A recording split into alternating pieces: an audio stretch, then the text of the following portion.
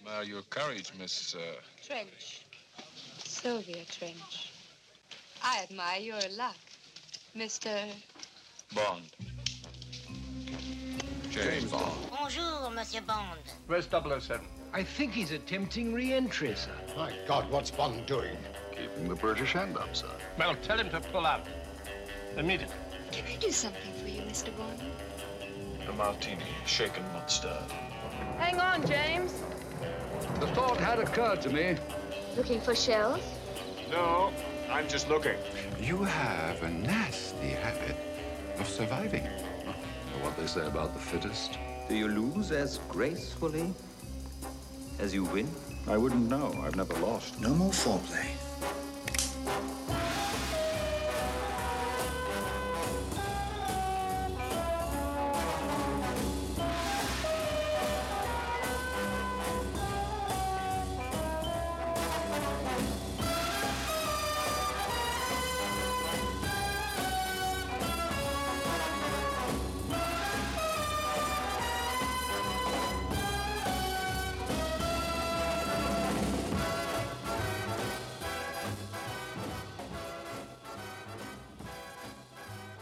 Hello and welcome to another episode of Bond Backwards, where we've been dissecting the Bond franchise, starting from the last movie, which was Spectre, and working our way towards Dr. No, in anticipation for the release of No Time to Die, which should be coming out in November, depending on how COVID decides on letting us watch the film. So let's see what happens if people keep social distance, wear masks, and don't be, idiotic around the fact that there is still a pandemic going on, people.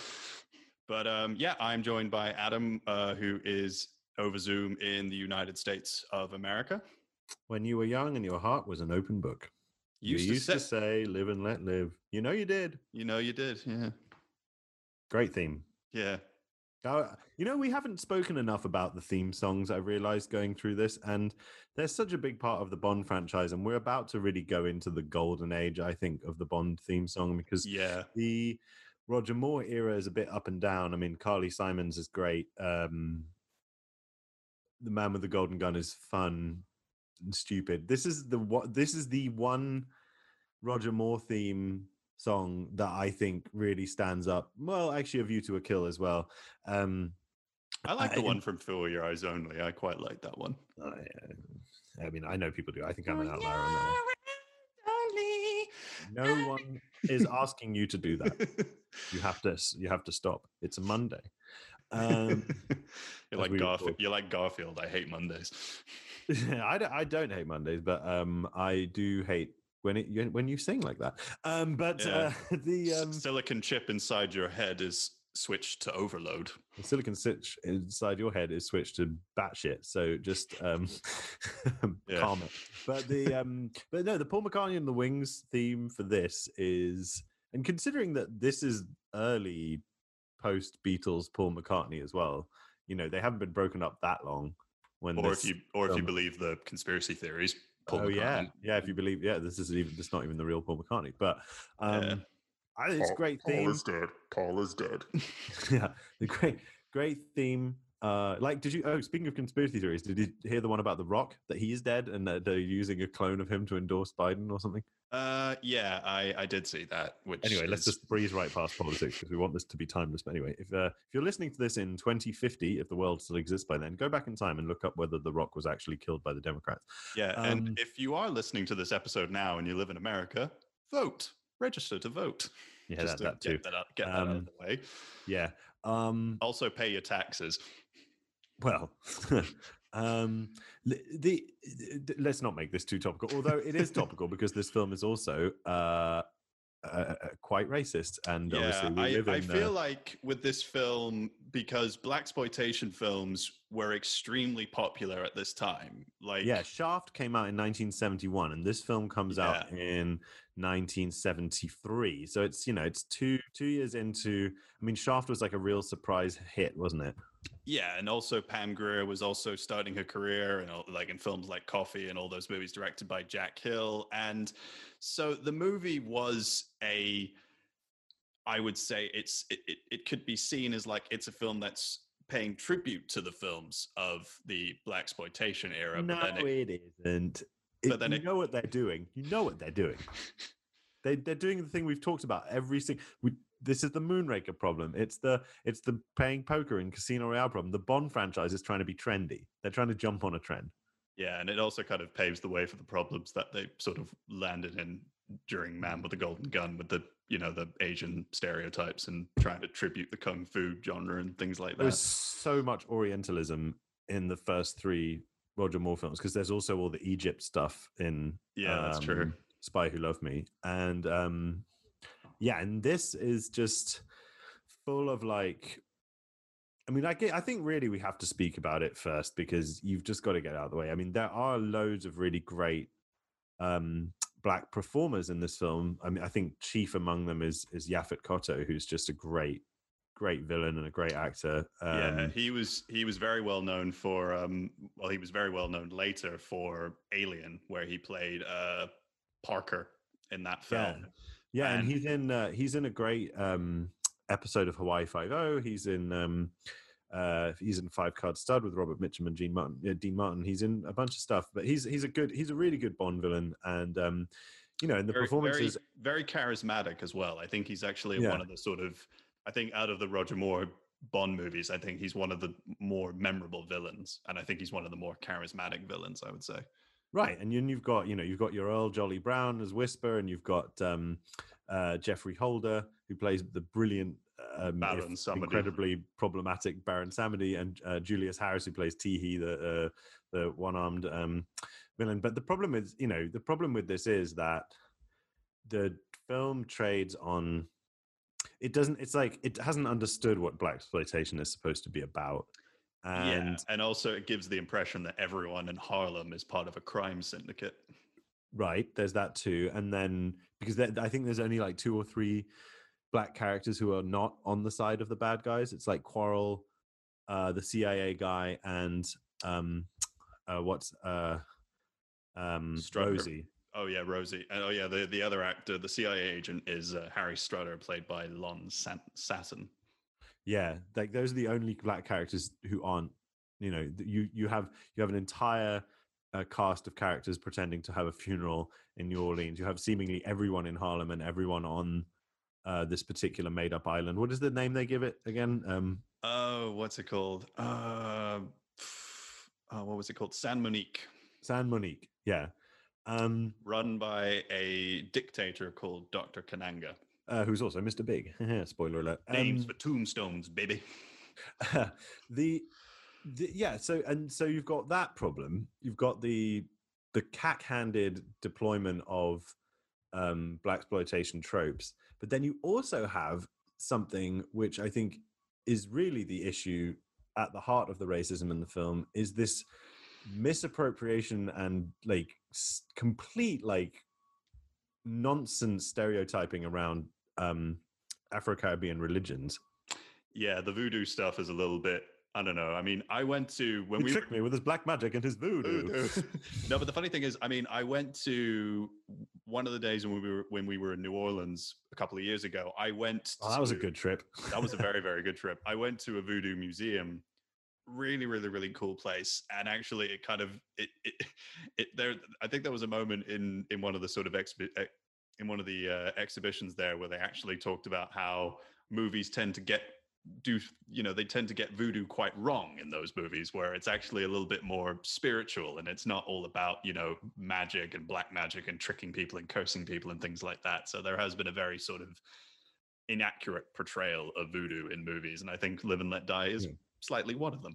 The final sequence with the snake ceremony, whatever you want to call it, is like it's like out of the 1930s. It really reminds me of a scene in an early 40s Western called Unconquered, where Gary Cooper like tricks Native Americans into not killing the heroine of the film by doing some kind of like magic mumbo jumbo that's supposed to fool them because they're stupid or whatever. It's just like and it's the same thing in this one. It's this weird cultish stuff, and it just completely ignores so many crucial things at the heart of these cultures in the Caribbean and in the southern United States, which have legacies of colonialism and slavery that just is never questioned or examined in any way, shape, or form. Particularly quite a lot of it in Louisiana and in that part of America. Right. So it's like, yeah, it is a film which breezes right past that and is, just I think is hard to watch because of the because of these things. And I think the fact that Roger Moore kind of responds to Black culture every time he encounters it with kind of like a smirk and a raised eyebrow just does not help at all. Like he doesn't. It doesn't he's really like, he makes fun of everything he sees and tries to like, like he goes out of his way to like make fun of it. He also, he just sort of, like James Bond always treats people like shit, but especially women and especially non-white people, and it seems to be the case again in this one. And what I think is really peculiar is in Dr. No, which we'll get to, Quarrel, the character of Quarrel in Dr. No is one of the most like mistreated characters in all of the Bond franchise. He's such a great sidekick to Bond, but Bond like just he's made fun of for having like superstitions. At one point Bond tells him to fetch his shoes, and so they're like, I know what we'll do in this film, we'll bring Quarrel back. It will bring back Quarrel Jr. Junior. Like, what? That's like bringing back Knick Knack Jr. in the Daniel Craig movies. It's like, don't say that. They might do that in No Time to Die. Good Connery reference, by the way. Very, very good Connery reference. So it's a little bit annoying and it's offensive, and especially given the time we're living in now, it's like, this film still gets shown on telly, and whatever, fine, but like it does present like a view of Blackness in an urban American setting and Blackness in a sort of more Caribbean setting, which is devoid of any of the explaining framework that would help understand even like why these stereotypes have arisen. There's no attempt to debunk them, and I think one of the issues I have with it when you're introduced to San Monique, it's sort of shown to be like a very poverty-stricken place. It's right, and full of like suspicion. It's like the first scene you see of San Monique is the snake ceremony where they kill the spy, right? Yeah, exactly. And it doesn't give it's quite a stereotypical portrayal of like a very of a place that's primarily the population is Black people, and I think that's a little bit problematic. And I think they could have given that place a little bit more, like they do in Thunderball or even in any of the other. Well, in Thunderball, it's set in the Bahamas. I mean, it's set in a real country, and in Dr. No, it's set in Jamaica. Which is a real place. They just make up a place called San Monique. What I think is hilarious is that they don't show anything of San Monique. They don't show anything of San Monique, but they do imply basically that it had been a British colony because they put the double-decker bus in there. So it's like, it's a little bit like they've just made a new colony for Britain in a period where, Britain was shedding colonies left, right, and center because of the decline of the empire. There's so much to unpack there, but I just want to leave. I think basically we can draw a line on it and say, if you're confused, Live and Let Die is a racist film. If you want to know why, like spend any amount of time reading about, the way, especially in this period, urban Black populations were vilified by right-wing movements in America, by Richard Nixon, who was in power at this point. Like spend some time reading about that, and as you pointed out as well, like look at how voodoo's been misused look at how any like indigenous or colonial religions of colonialized peoples have been used in popular entertainment. I feel like we can leave that there, right? Like, I think we've said enough of that. I think that kind of gives a little bit of context to. So we talk about the film now. Yeah, I think, okay, so this is Roger Moore's first Bond film. Okay, so yes. Sean Connery has, he came back to do Diamonds Are Forever, and he would come back to do James Bond, but in a different studio, and never say never again. We never speak of that film.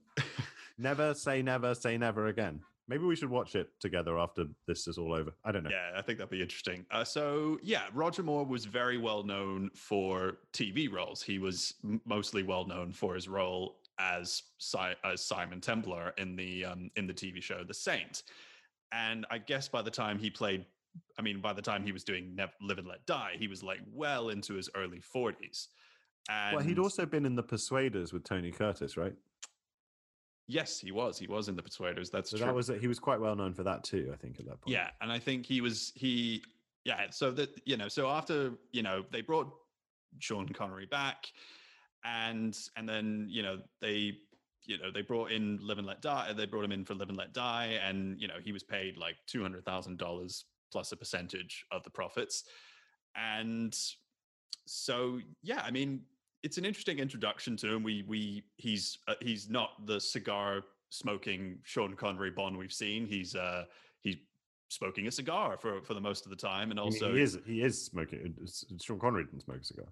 Yeah, no. Roger Moore is smoking a cigar. I meant sorry, and he's also not drinking any vodka martinis. He's like drinking whiskey like drinks or something like that to kind of differentiate himself from. He drinks a vodka drink, and he kills a snake. He finds it in the sink.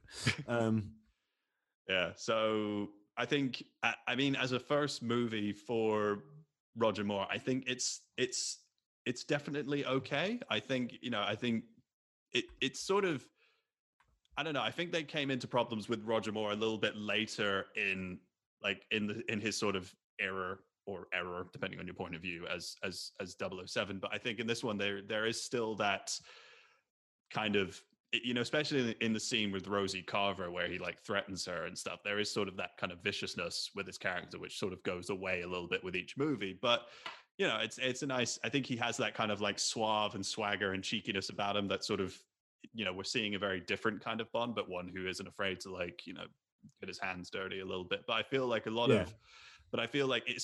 you look at like Sean Connery's portrayal, particularly in the early films, he was very like, he had that sort of kind of swagger, but he was also, but I mean, they downplayed it a little bit, but he was a killer. He was, a man who, as Timothy Dalton said, a man who killed in cold blood, or a hero who killed in cold blood.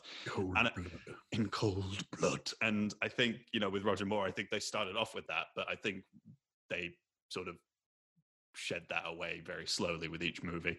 Well, I think we've been hard on Roger Moore, and maybe rightly so, in a lot of these films, but I mean, he does bring something else to the part. I mean, and I just looked on IMDb, like he'd just finished The Persuaders, like that was his last credit before this movie. So, he'd come from a world of like a campy, fun, spoofy spy show, and I think he takes that persona into these films, and I think it's welcome to some degree because they tried the Connery clone with Lazenby. It didn't work so well, but I do think Lazenby's underrated, and I do think I don't think Lazenby's good, but I don't think he's as bad as maybe you and I have implied in the past, and other people have too. Yeah, I think that Roger Moore has got a lot of people really love Roger Moore. A few people I think who even follow us on Twitter who just think the Roger Moore films are their idea of the perfect Bond films, and it's like, yeah, sure, if that's your interpretation of what the franchise should be, then Roger Moore nails it. It's like, yeah, I mean, I'm not gonna say like if Roger Moore is your favorite Bond, I'm not gonna like get angry with that or say you're wrong or anything like that. If he is your favorite, well, you are wrong, but like we're not gonna get angry. But like to each their own. I think. Right. No, but right, because it is a unique interpretation of the character. He's not trying to do Connery. He's not trying to do something. He's not even trying to do the character in the books. He's just like, I'm going to play this my way. And there's a great confidence in this debut. And I think this and Spy Who Loved Me, The Spy Who Loved Me is the best Roger Moore film, but I think this is the second best Roger Moore performance. And I actually think Live and Let Die. I would agree with that, yeah. Live and Let Die, if you can stand the racism, I mean, we watch a lot of old films. We watch especially a lot of old Westerns. So you do have to like swallow a lot of problematic shit just to get through the film. If you can get just a little bit, can swallow that. I think Live and Let Die is a pretty entertaining, pretty good, pretty unusual Bond movie. Yeah, I mean, I would say, I mean, I hadn't seen the movie since I was like a teenager, and I was watching it with Felina around the time when everything kind of locked down because of COVID. And I hadn't seen the film for a very long time, and I was looking at it because we were watching all the Bond movies back to back, and it was interesting, kind of, going from Diamonds Are Forever to Live and Let Die, and seeing the differences in the interpretation of the character. And yes, he does bring his kind of campiness to it, like he did, I assume, in the Persuaders or in the Saint as well. And it's not as bad. I mean, yeah, if you can get past the casual racism, it's actually not casual. I mean, but yeah, casual. Yeah, if you can get past that, it's actually a really, really fun film. And there's some really great action sequences, like the boat chase, the very extended boat car chase scene in Louisiana after the whole alligator farm scene is very well filmed, and it's really good and it's fun. And I feel like it hits a lot of comedy moments. Yeah. It's new. It's like we haven't really had a boat chase. We had the boat sequence in From Russia with Love, but it's a kind of a new mood. And I feel like the very America focusedness of this film is probably after Diamonds Are Forever, because they've shot a lot of that movie they primarily shot that movie in America and Las Vegas. That's a good point, actually. I hadn't remembered. Yeah, Diamonds Are Forever is also largely set in America, but this is sort of a slightly different kind. And I think it's interesting that you don't get a lot of Bond films where he's in New York. No, yeah. I mean, in fact, this might even be the only one. I think it is the only one. It'd be great to see like 007 in like a bigger city in America, or just or some place like that. I think that would be amazing. Yeah. But it's funny because outside of it doesn't really, I mean, and I think one of the problems with this film is that it feels like such a mismatch, this blaxploitation genre and 007. Like it feels like he's really out of place. But I think that some of that fish out of waterness works for him. It does, yeah, because every place he goes into, he feels like, oh, I'm safe. I can sit in a booth and order a drink, and then, oh no, it turns around, and then I'm in like Mr. Big's like dungeon or something like that. Yeah, that in terms of plot, the whole Mr. Big Kananga thing is like the most obvious, stupid.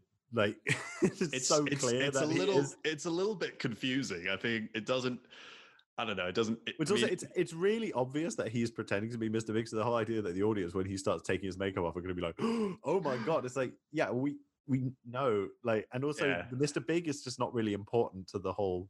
Like, he's only really important as a vague masquerade. Anyway, I know, and he's only in like 2 scenes. Like, right, exactly. So we don't want to get bogged down in all of that. But I love Teehee. Teehee's great. I love that character, and I also like Baron Samedi. I like that sort of that Jeffrey Holder's performance in the movie. And his costuming and everything. He's great. That bit where they find him in the graveyard playing the flute, and they're heading for the hill. And his whole vibe is just so great. But yeah, I love Teehee, and I love the alligator farm sequence. The running across the back of the alligators is one of the great, like, that's just one of the fun. And it's like, yes, that does ultimately become what happens in Octopussy, but like, just in this moment, what you can get away with it. Assuming you don't know that there are going to be 6 more Roger Moore movies where they're going to do all, like, they're going to keep making it sillier and sillier. Yeah. That is fun, and it is refreshing to watch. You also, of course, get J.W. Pepper in this, and that's another little bit where you're like, the bit where he pulls the guy agent. Yeah, that's the a little bit where bit, he pulls the guy over. You like watching that in 2020. You're just like, oh, I don't know about that. Yeah, it doesn't age well. No, and it's very like the whole idea of like white cops and black criminals in the South. Anyway, it just doesn't. It's very Burt Reynolds-esque, that kind of Southern thriller movies where the cops are like corrupt and things like that. It's like White Lightning. Yeah, at least the cops are hopeless, but just the sort of atmosphere around it is a bit uncomfortable. But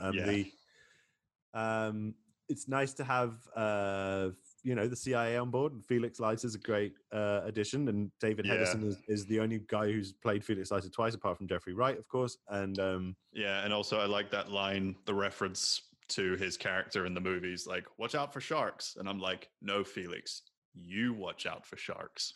Can you say that in Timothy Dalton voice? No, Felix, you watch out for sharks. Mr. Angel.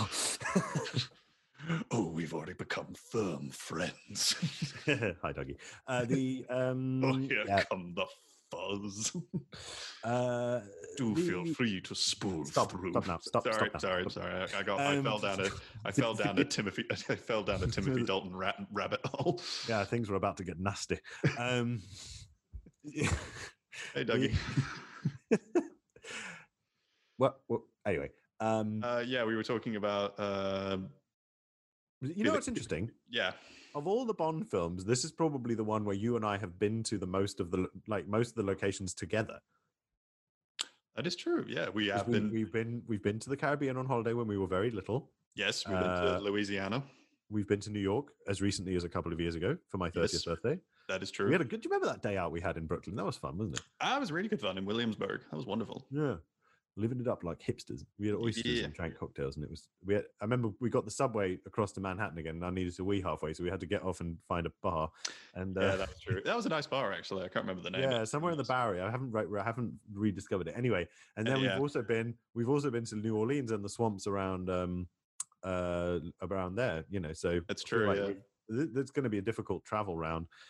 Anything else before we go into the fun stuff? Yeah, I mean, we haven't really talked about Jane Seymour as Solitaire. Fuck, yes, and also the cards, the tarot cards with the 007 on the back.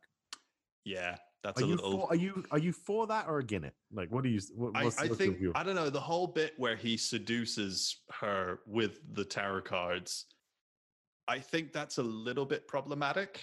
Oh, it's a bit rapey, yeah. It's a bit rapey. I don't know. It's sort of it's along the same lines with the barn scene in Goldfinger, where he seduces a lesbian to like sleep with her and then foil Goldfinger's plan. It's a little bit on that sort of that plane. Yes, and I don't know. I think also the whole idea that her religion and Kananga's religion is bullshit, and yet when she has her virginity taken from her by Bond, she's no longer able to do the bullshit magic behind the bullshit religion. It's like, well, hang on then. What the hell are you implying? It's like, is the James Bond franchise implying that the virginity is some kind of holy quality? I don't want to get into that. It seems a little bit. I don't know. I don't really know what the hell they were trying to do with her character. Oh, it's messed up. The women in this film get this is a bad film for Bond girls. Like Rosie is disposed of in such a heartless way, and she's treated like this dumb, like superstitious, hysterical woman. Like, you know, to say nothing of the racism of that, just the whole, like, she spends half her lines are screaming. Like, it's just so. That is true. But at the very least, there is an interracial sexual encounter between her and Bond. Yeah, first black Bond girl. It's at this time that was still rare in any film or television, so whatever. But still, yeah, it's so messed up, and the whole thing with Solitaire is messed up. But what do you think? My question is the 007 on the back of the tarot cards. Yeah, a bit silly. It's along the same lines with the 007 on the golden bullet in the next one. Yeah, but that's different because Scaramanga's put that there deliberately. Yeah. In this film, why does Kananga have cards which have 007 on the back? I don't know. Well, that's the whole point. That's what I'm saying. It's a bit silly. Yeah, I don't know. I guess it was running with that theme of after Goldfinger when they disarm the Bond and up the bomb and it goes to 0007. So maybe that was like a running joke that they were having with the movies or something like that. Or maybe like his. No, it's branding. It's just like, but they've just put the branding on the. I feel like it's there as an Easter egg. I don't know. It's a dumb Easter egg. It's like an Easter egg to the face. Yeah, Dr. Kananga, you're going to get killed by 007 later in the movie with a bullet. The stupid. Oh, by the way. Okay. Well, anyway, I'll save my stupidest bit. What do you want to do? Our fun stuff. Yeah, fun stuff. I think the extended boat chase is really fun. I think all the sort of gags with the wedding and things like that are really enjoyable. And is that your best bit? I think it's definitely one of my favorite bits in the film. I think I would say the bit at the end when he saves Solitaire in the snake bit with where he's got the magnum. I think that's a pretty cool. I think Roger Moore just kind of really looks the part of a spy in that scene. I think for me, I think that's a pretty cool moment where you really feel like, yeah, he's getting into the groove of being James Bond. And also, I mean, even though it's a bit like, Yeah, it's a little bit, yeah, but I think it's nice that they sort of change it up a bit from the Wall to PPK, just to kind of to say this isn't Sean Connery, this isn't George Lazenby, this is Roger Moore and his interpretation and what his look of what Bond is going to be and what his. I mean, he looks great in his little turtleneck and his big. Yeah, he does. Yeah, I mean, he's not wearing a kilt like in one of the Bond movies. Yeah, or like a pink shirt and a wig, like Connery was in the last one. Yeah. So, which one is your favorite? I'm gonna go. I mean, I know we talked about the boat chase already, but I'm gonna go with that scene because I think that's quite a tense scene, and with all the music and stuff, and with the snake, because because you've seen the beginning scene, you know what's gonna happen, so you're sort of building up, like being like, oh, Bond, please save Solitaire and things like that. So while you don't endorse racism or like the old sexist trope of the damsel in distress, you do think that bit is good. Yeah, I think as a well-made scene, if you can just skip all the stuff that's already there, like you mentioned, I think it's pretty good. I think I think it's fine without sounding like I endorse that sort of thing. Well, I'm coming down on Alligator Farm in a big way. I love that. Yeah, which obviously leads to the boat chase. Yes, I would say the stuff after when he saves Solitaire, I think that's where the film falters. I think it wasn't that the sort of ending with Kananga didn't really work. I think that's my least favorite. I will say, though, a backup for favorite bit is the train fight. I love a good train fight. Yeah, it's a bit like Robert Shaw in From Russia with Love. Or Jinx in, what's his name? Jinx? No. Mr. Jinx, yeah. Mr. Jinx, not Jinx from Die Another Day, but Mr. Jinx. Yeah. Spectre, yeah. Spectre. So yeah, I think my favorite, I am going to go with Alligator Farm because that's just really fun. And, you know, I always love when they introduce like gimmicky wildlife stuff into Bond movies. What's your stupidest bit? Stupidest bit? The dart that comes out of the side mirror in the car. Yeah, that's ridiculous. How can that's a really stupid bit. I don't know. That just feels like some scene out of like a spy show that was coming out at that time. I don't know. It just seems that's like just Thunderbirds level. Yeah, it is a bit. I don't know. I just it's a bit silly. I don't know. I feel like the New York stuff they could have really. I don't know. I feel like given the location and given what New York was in that period in time, because New York was just like, it was near bankrupt quite a lot. The mafia were kind of running it and stuff. They could have really done something really noir-esque with it. I don't know. But yeah, I feel like that location was squandered and not used to its potential. And I think that scene in particular was a little bit silly. And if you want to see how New York was used to its potential in this exact same period, just watch Shaft, because that's brilliant. Yeah, film. Exactly. Yeah, exactly. No, for me, it's my stupidest bit is another projectile, and it is the little compressed air ball that the bullet that Roger Moore makes Kananga swallow, and he inflates and he blows up. He certainly had an inflated opinion of himself. It's like you've where the puns started. He has an underground layer. He has a shark tank, and he dies in this really unsatisfactory anticlimactic way. So that's the stupidest bit for me. Yeah. Favorite location? Well, the place I'd want to go.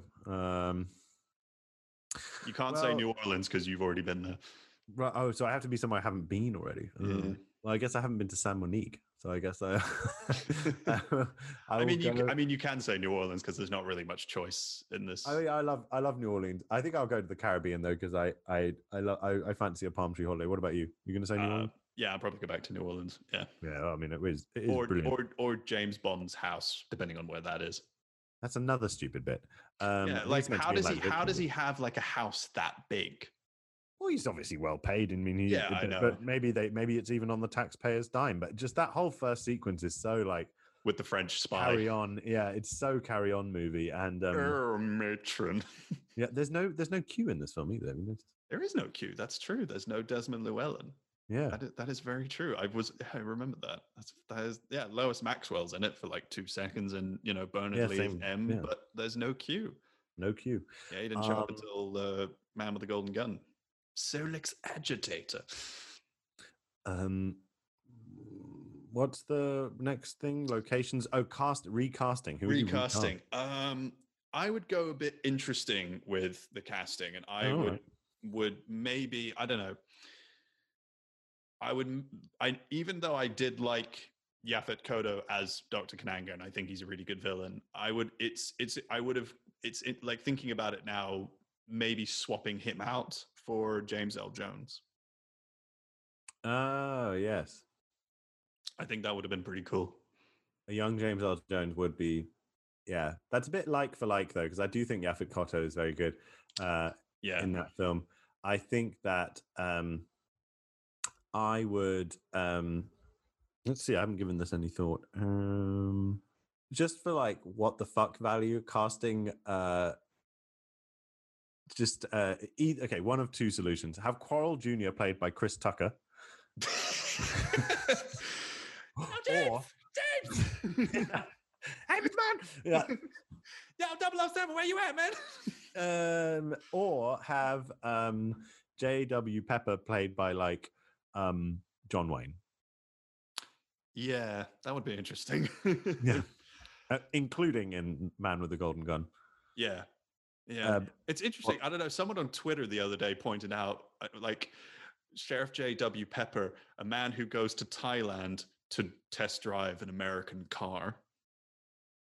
Yeah, that's good. That's a good question. Right, we didn't even get to that on the last episode. Yeah. What? I will point out we should talk about Guy Hamilton, the director. He directed Diamonds Are Forever and The Man with the Golden Gun, and he directed Goldfinger. He likes gold. Yeah. So in between then, he's also, by the way, he was assistant director on The Third Man. Yeah, and he also. I think he also. No, he didn't. Oh, he directed Force 10 from Navarone. Oh yeah, that's fun. That's a fun movie. And he also did Battle of Britain with Michael Caine. Michael Caine and everyone else. Yeah, that's one of those like Longest Day, Bridge Too Far, all the stars in one war film, in one quite long war film. Battle of Britain's fun. Battle of Britain's a fun movie. I haven't seen it. What is your favorite color? What is blue? No. What else do we do in this sequence? Do we say something? Done favorite bits, stupid bits, recasting. Where do you want to go? I don't know. I don't know. Rating. Rating. I would say 3.5 martinis. I would too, but I'm going to take away half a point for the racism, so just give it 3. You got a honky. Yeah, all that sort of stuff. Yeah, I think that's it. That's our little review of Live and Let Die. Yep. Before we move towards the end of the episode, I just want to pay a little bit of tribute to the late great Michael Lonsdale, who recently passed away. Drax. I know, we just spoke about him. Yeah, so I just feel, I mean, seeing as we have been talking about the Bond films and he was very much associated with the Bond movies, I just wanted to sort of pay a little tribute to him. Yeah, great actor. And I really like that you pointed out on social media that wonderful character he plays in Ronin. Because that is a really great, he does so much with that part. Also, brilliant in Smiley's People, the follow-up to Tinker Tailor. Yes, and he was also very briefly in the Steven Spielberg film Munich, and he's also in the cast of that film are the actor who plays Dominic Green from Quantum of Solace and James Bond himself, Daniel Craig. So there's a few little members of the James Bond family in that film. There always are. I feel like, what is the Bondiest? We need to figure out, like, what is the Bondiest non-Bond film? That's true. Yeah. It could be. I mean, I don't know. I mean, you've definitely got, like, The Longest Day is one because you've got Connery, you've got Gert Frobe. I can't think of anyone else. This is a really boring question. We should go away and think about this. we can come back and off podcast and talk about it. But no, yeah, that's true. That's a good question. I've been thinking about it. I'm probably stay up all night trying to figure it out. But anyway, there's a great episode of Sharp, by the way, Sharp's Eagle, where Daniel Craig plays the bad guy and Sean Bean plays the good. Obviously, he plays Sharp. So we've gone off track. Michael Lonsdale, R.I.P. Yes. Well, rest in peace. So yeah. What does it matter to you when you've got a job to do? When you're gonna do, you better do it well. Yeah. Well, nominated for an Oscar. That song, best original song. It's a good song. It's a good song. Yeah, it's a really good song. The rest of the Wings stuff is, Band on the run. But anyway, yes. So yes, that concludes another episode of Bond Backwards. We are finally finished with the Roger Moore era. Finally, we are done. We will be moving on to the part 2 of the Sean Connery era. Yes, the brief coda. Yes, where he came back after saying no, but that was mainly because they paid him $1 million. Good. Said that just mainly for that joke. But anyway, There so you can check out all the other episodes of the podcast on Apple Podcasts, Spotify, TuneIn, Stitcher, SoundCloud, and I did mention Podomatic. Yes. Yes, you can follow us on Twitter, Holmes Movies Pod. You can also send us an email, holmesmoviespodcast at gmail.com. Anything you want to plug? The W.E.B. Du Bois. Well, yeah. If you're interested in, if you've watched Live and Let Die and you're a bit tired of all the racism, or if you watch the news and you're a bit tired of all the racism, do follow the W.E.B. Du Bois Center, which is where I work, where we help,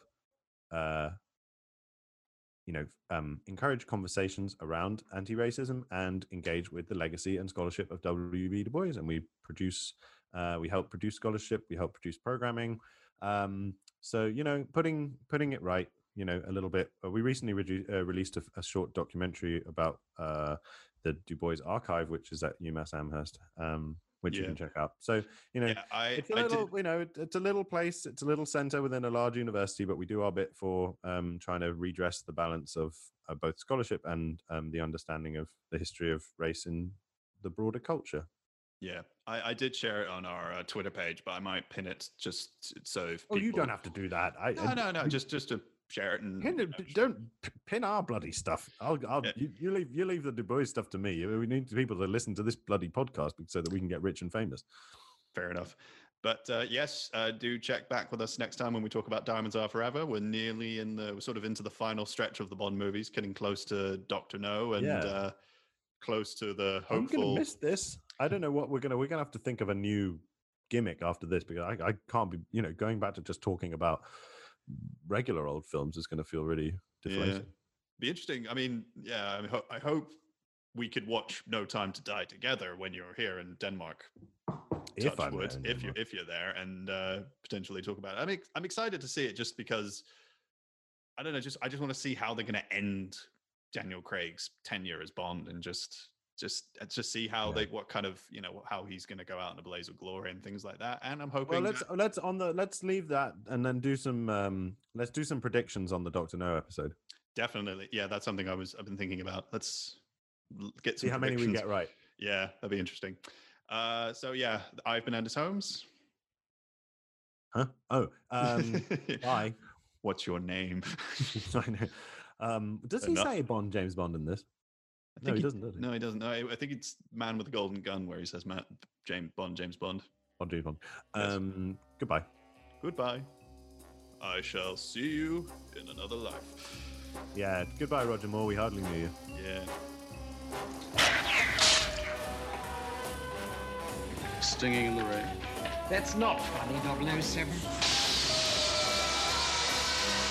Where's your butler friend? Oh, he blew a fuse. Shocking. Where's Drax? Oh, he had to fly. Positively shocking. You missed Mr. Bond. I think he got the point. Right idea, Mr. Bond. But wrong pussy. You're not thinking that. I sure am, boy. Do you expect me to talk? No, Mr. Bond, I expect you to die. Goodbye, Mr. Bond. It's a Smith & Wesson. And you've had your 6.